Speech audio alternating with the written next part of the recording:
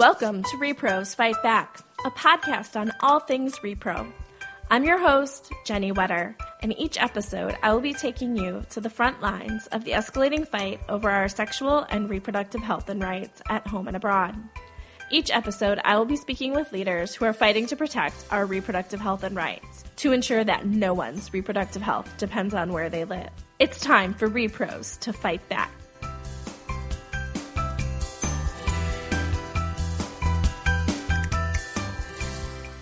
Welcome to Repros Fight Back. On this week's episode, we are going to talk about religious refusals.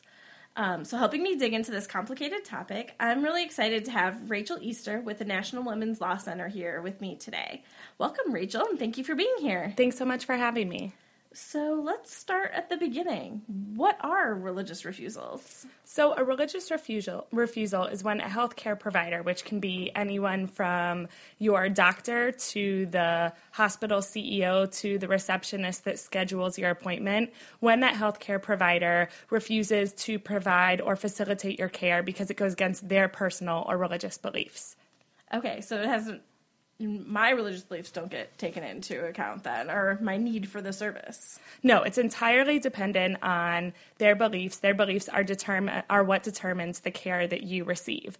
And as you can imagine, this is often for services that women and LGBTQ folks either exclusively or disproportionately need. Things like abortion, birth control, transition-related medical care, HIV care, or refusals to even provide someone because of their identity.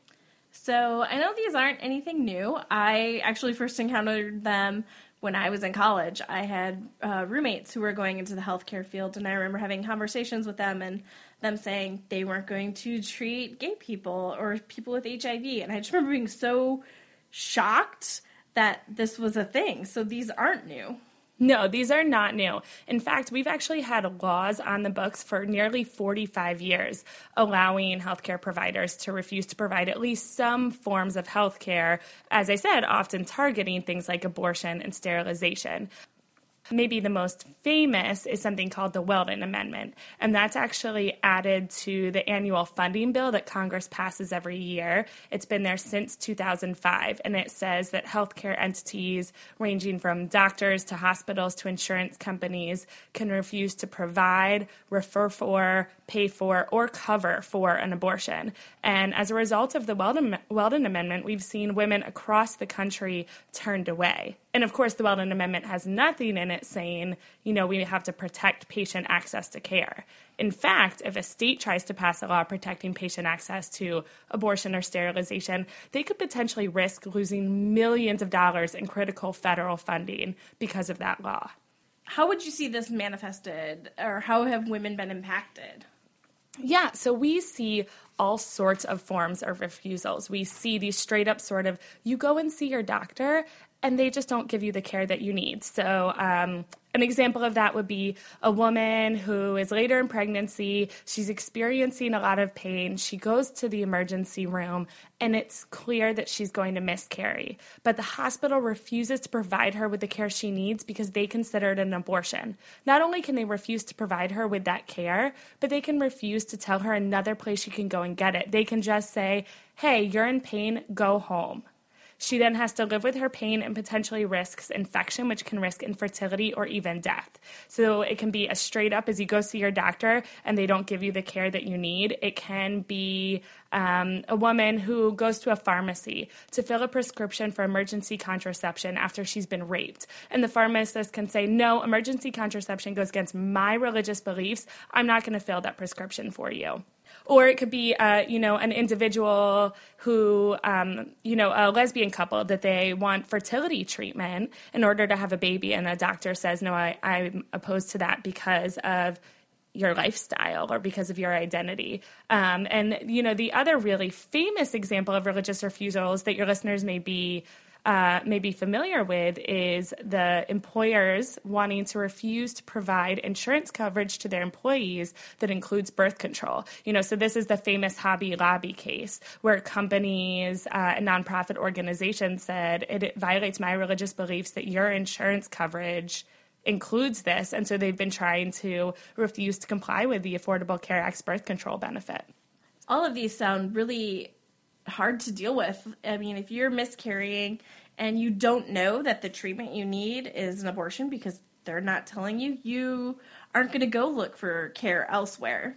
Yeah, exactly. It's really horrifying, and we know that there are situations where women have lost their fertility because they didn't go seek the treatment they needed. We also have heard these stories of situations where a woman seeks this treatment at a religiously affiliated hospital, and the doctor she actually sees wants to provide the care, and he is not allowed to. He will lose his job if he does that. And so we actually have a couple stories of situations where they told the woman, this is the care you need. And one doctor even says he put a woman in a cab and gave the cab driver $70 to get her to the closest hospital that would provide her with that care. And that's one of the better outcomes.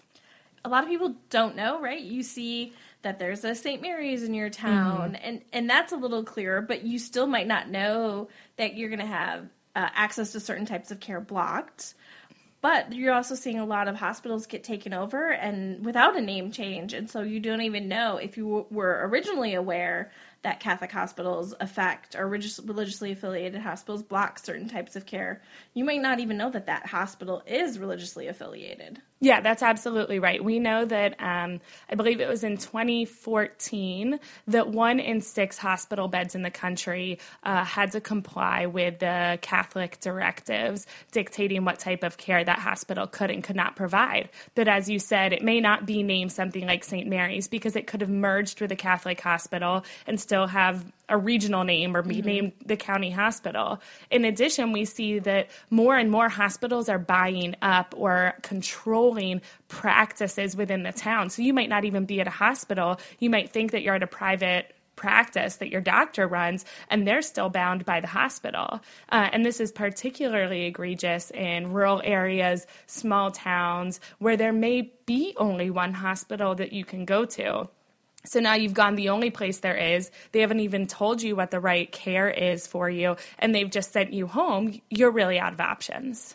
And it is not just abortion. It affects access to sterilization if that's what you want. They might not tell you all the forms of birth control you can get. This has a lot of impacts. Yeah, that's absolutely right. Like I said, it is targeting services that women, LGBTQ folks need, and it's about objections to those services, but also just objections to those people and their identity and just trying to impose additional barriers to getting care.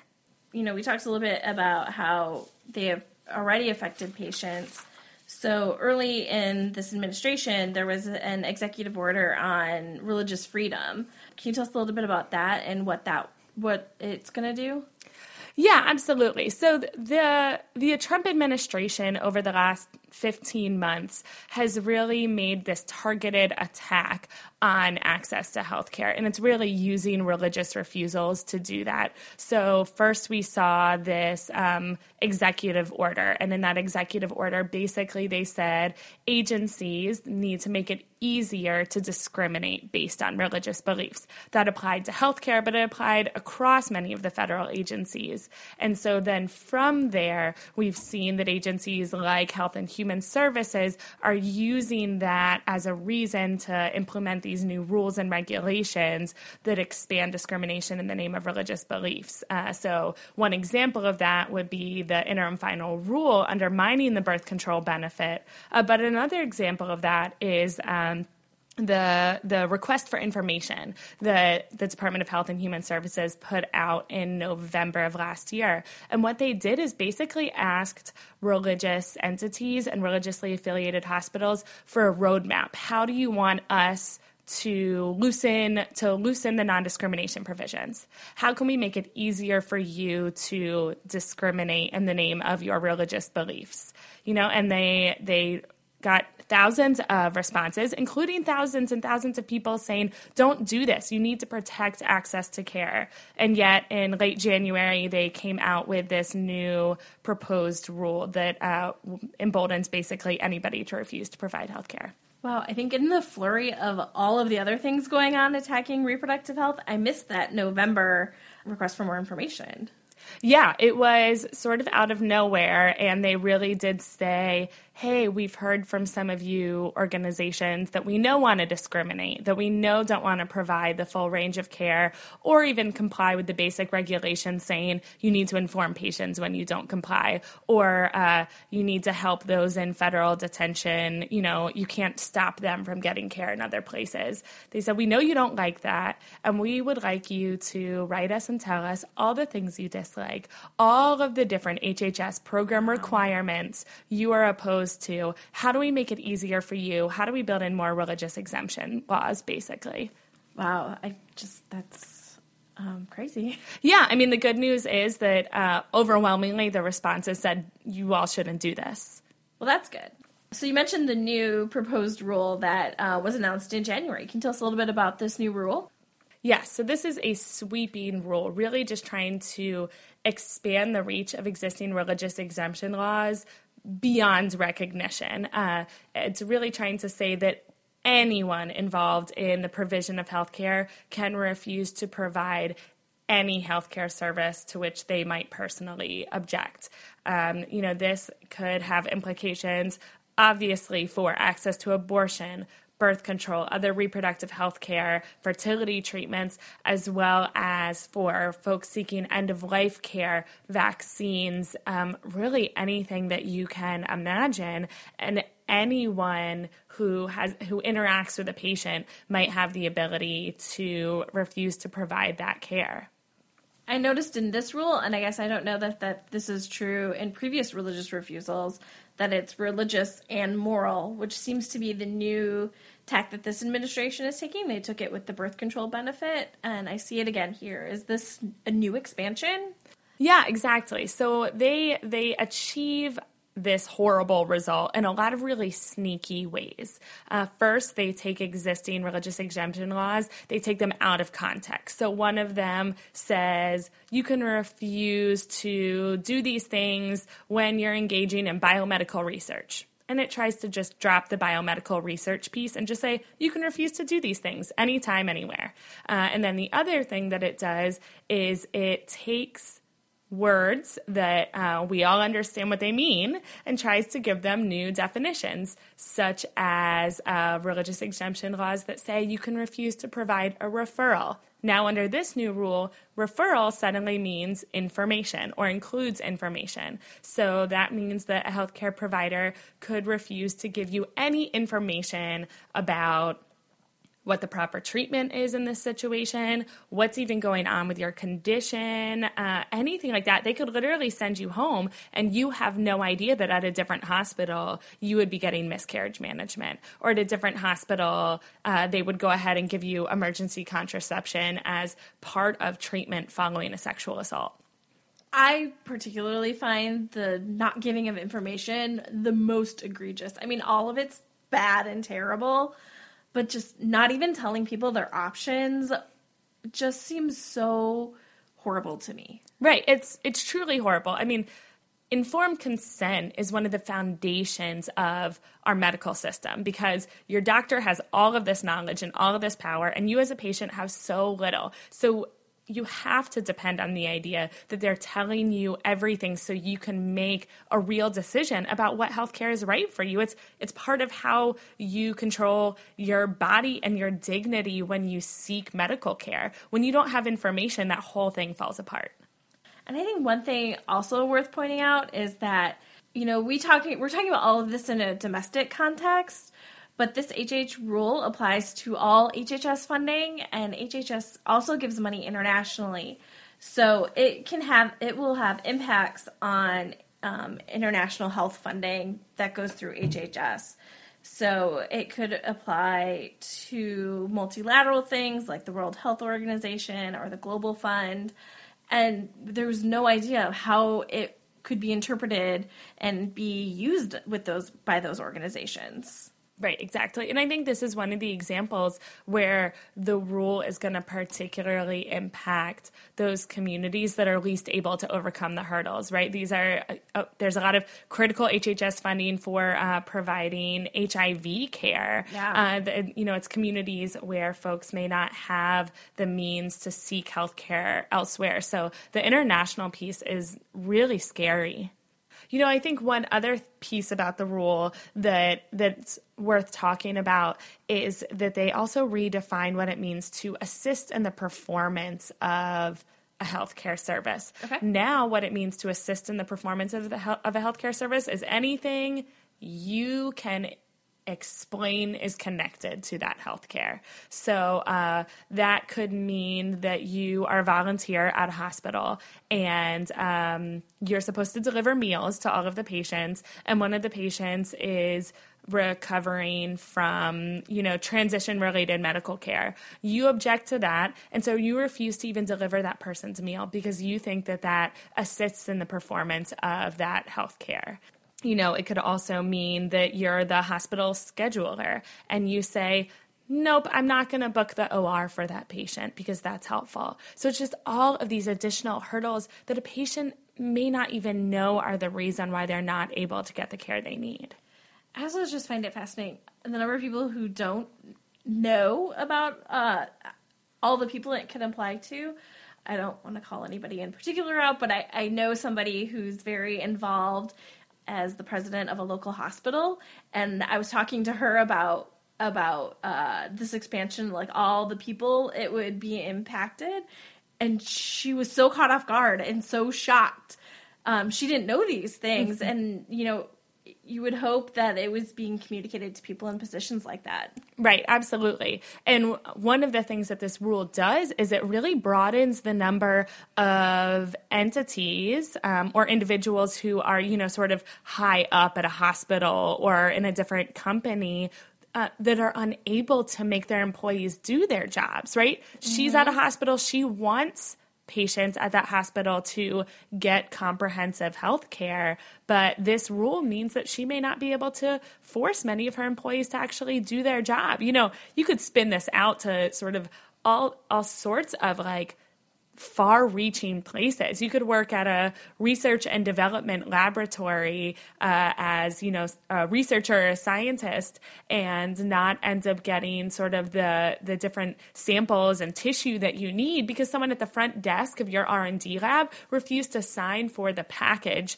because they have a problem with, the tissue because it's stem cells or something like that that's being delivered. And you wouldn't know that that's why you didn't get the materials you needed to actually do this research that maybe could lead to life-saving drugs or treatment. I feel like I also saw some information with family planning clinics having to hire people who maybe aren't willing to provide the full range of services. Yeah, absolutely. One of the things that this rule doesn't do is it doesn't clarify how it interacts with employment discrimination laws. And right now it's really clear under federal law that someone like a family planning clinic is not required to hire someone who won't actually do something that's called an essential job function, basically, which in that case at a family planning clinic means advising folks about all of their options or about the full range of birth control. It's clear under federal law they can refuse to hire that person.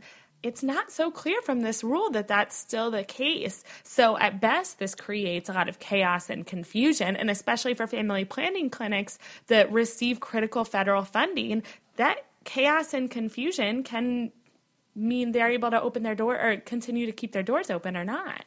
Again, it's affecting the most vulnerable communities, and, it's women trying to access services that are basic health care, and they're getting these pathways blocked in ways they might not know about because they're not being counseled on that they may need an abortion, or they may want to use a more effective type of birth control, or knowing that there are a full range of options available if they aren't being counseled on it. Yeah, that's absolutely right. You just may have no idea that you are hitting these hurdles, that you should be providing this care, or that this care even exists, because you go to the family planning clinic and now maybe you don't get that information, and you go to the hospital and now you don't get that information. So we are seeing this in more and more places, saying religious or moral beliefs, which really means that you can just deny care for whatever reason. And I think one of the things that's really scary and kind of sneaky about what they did with this rule is they didn't write new laws. They said, we're just interpreting the laws that are already on the books. But the way we're going to do that was we're going to redefine the words in those laws. Yeah. So they say, okay, all of a sudden the law says you don't have to provide referrals. Well, now we're going to define referral for the first time. And referral now means any information. So really emboldening those refusals to even say, here's the standard of care you should be receiving in this situation. Now you just have no idea they're refusing to provide it. And another example of that is that they redefine what it means to assist in the performance of a healthcare service that you personally object to. So now assist in the performance means can you in any way articulate how what you're doing connects to the ultimate healthcare service the patient receives? Basically anybody for anything related to your service. Because, I mean, now since a referral is anything and people associated as anybody, there's just this huge swath of people who can refuse your service. Yeah, and that's certainly what they're trying to do. The preamble to the rule was really scary. They pointed to all sorts of laws that we think of as really important to keep patients safe and said, we think this is a problem. Everything from, the California law saying that fake health clinics have to say they don't provide health services to laws requiring care in emergency situations. I know a lot of organizations, including hospitals and stuff, have non-discrimination policies. How are these going to interact with religious refusals? Yeah, so if a hospital itself still has a non-discrimination policy, that can remain in place. But, if an individual provider really wants to provide the care, they believe that the Hippocratic Oath demands that they provide this care. If the hospital says, well, we don't agree with your personal non-discrimination policy, they can lose their job over that as a result of this rule. So we talked a little bit about how it's different from previous versions. One other thing that's different is they set up a whole new division in HHS to deal with this, the Conscience and Religious Freedom Division. Can you tell us a little bit about that? Yeah, so they actually announced this the day before they announced the new rule. And what this does is it is a division that's solely focused on protecting healthcare providers that want to discriminate and want to use personal beliefs to deny patient care. So they're in creating this new office, they're taking yet another step to prioritize religious beliefs over patient care. For one thing, this division is completely unnecessary. In 2011, the Obama administration made clear that the current Office for Civil Rights has the authority to hear and resolve complaints regarding the existing religious exemption laws.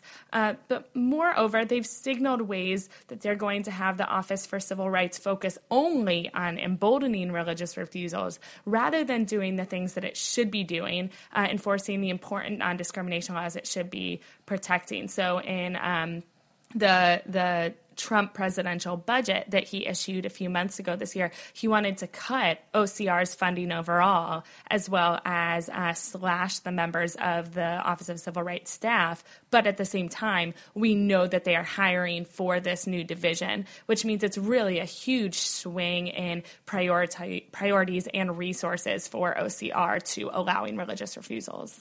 Yeah, it seems a big switch from focusing on patients' rights, which seemed to be a lot of what OCR was doing, to focusing on the right to deny service. Yes, absolutely. That's absolutely right. And we know that the Office for Civil Rights, its very mission is to protect patient access to health care. One of the very first projects that OCR's predecessor took on was actually desegregating hospitals around the country. And it was hugely successful. We saw all sorts of gains in health for communities that had previously been in segregated hospitals, things of that nature. And, now OCR, or before this rule, OCR was really supposed to be focused on enforcing things like the Healthcare Civil Rights Law, which is a part of the Affordable Care Act, which for the first time broadly prohibits sex-based discrimination in healthcare. And that includes discrimination because you've had an abortion, discrimination because you're LGBTQ. And instead instead of enforcing that really important law,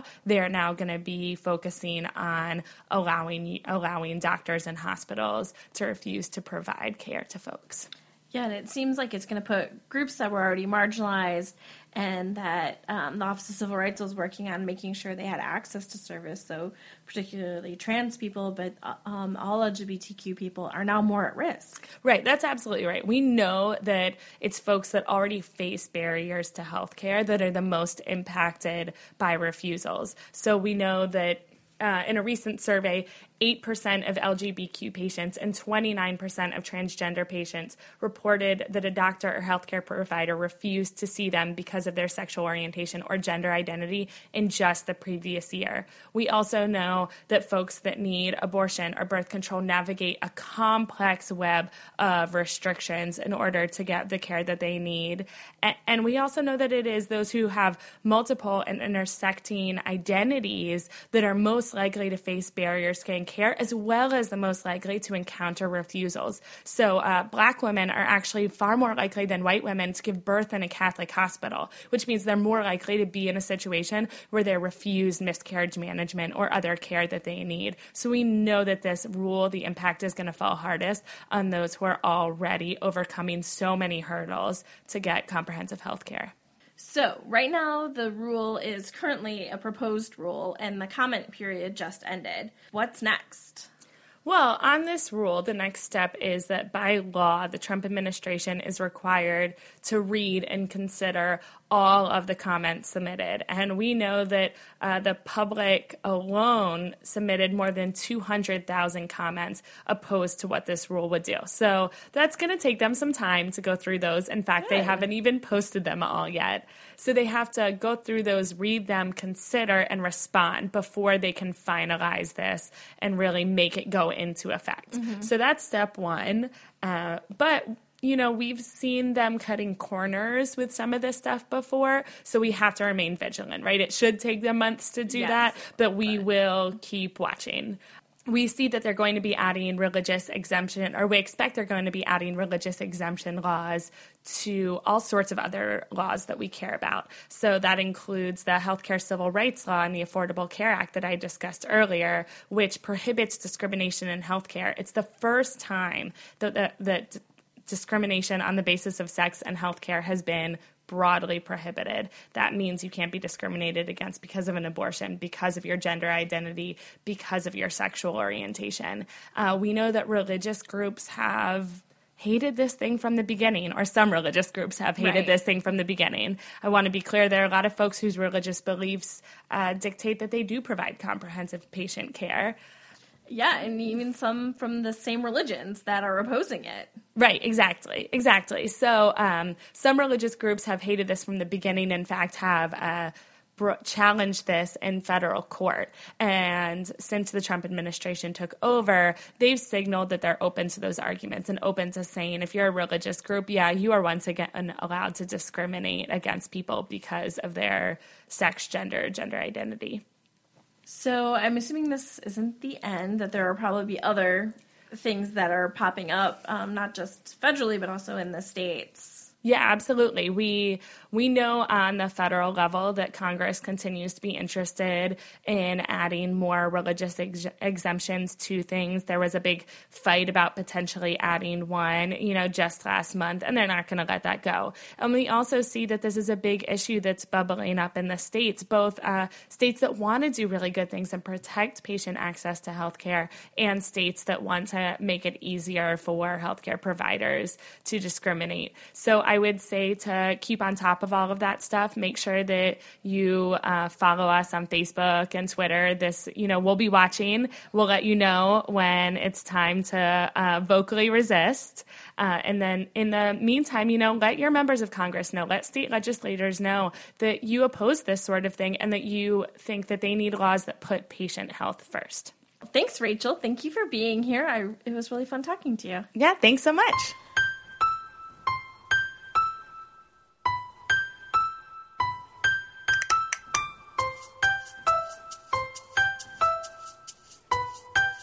For more information, including show notes from this episode and previous episodes, please visit our website at reprosfightback.com. You can also find us on Facebook and Twitter at Repros Fight Back. If you like our show, please help others find it by sharing it with your friends and subscribing, rating, and reviewing us on iTunes. Thanks for listening.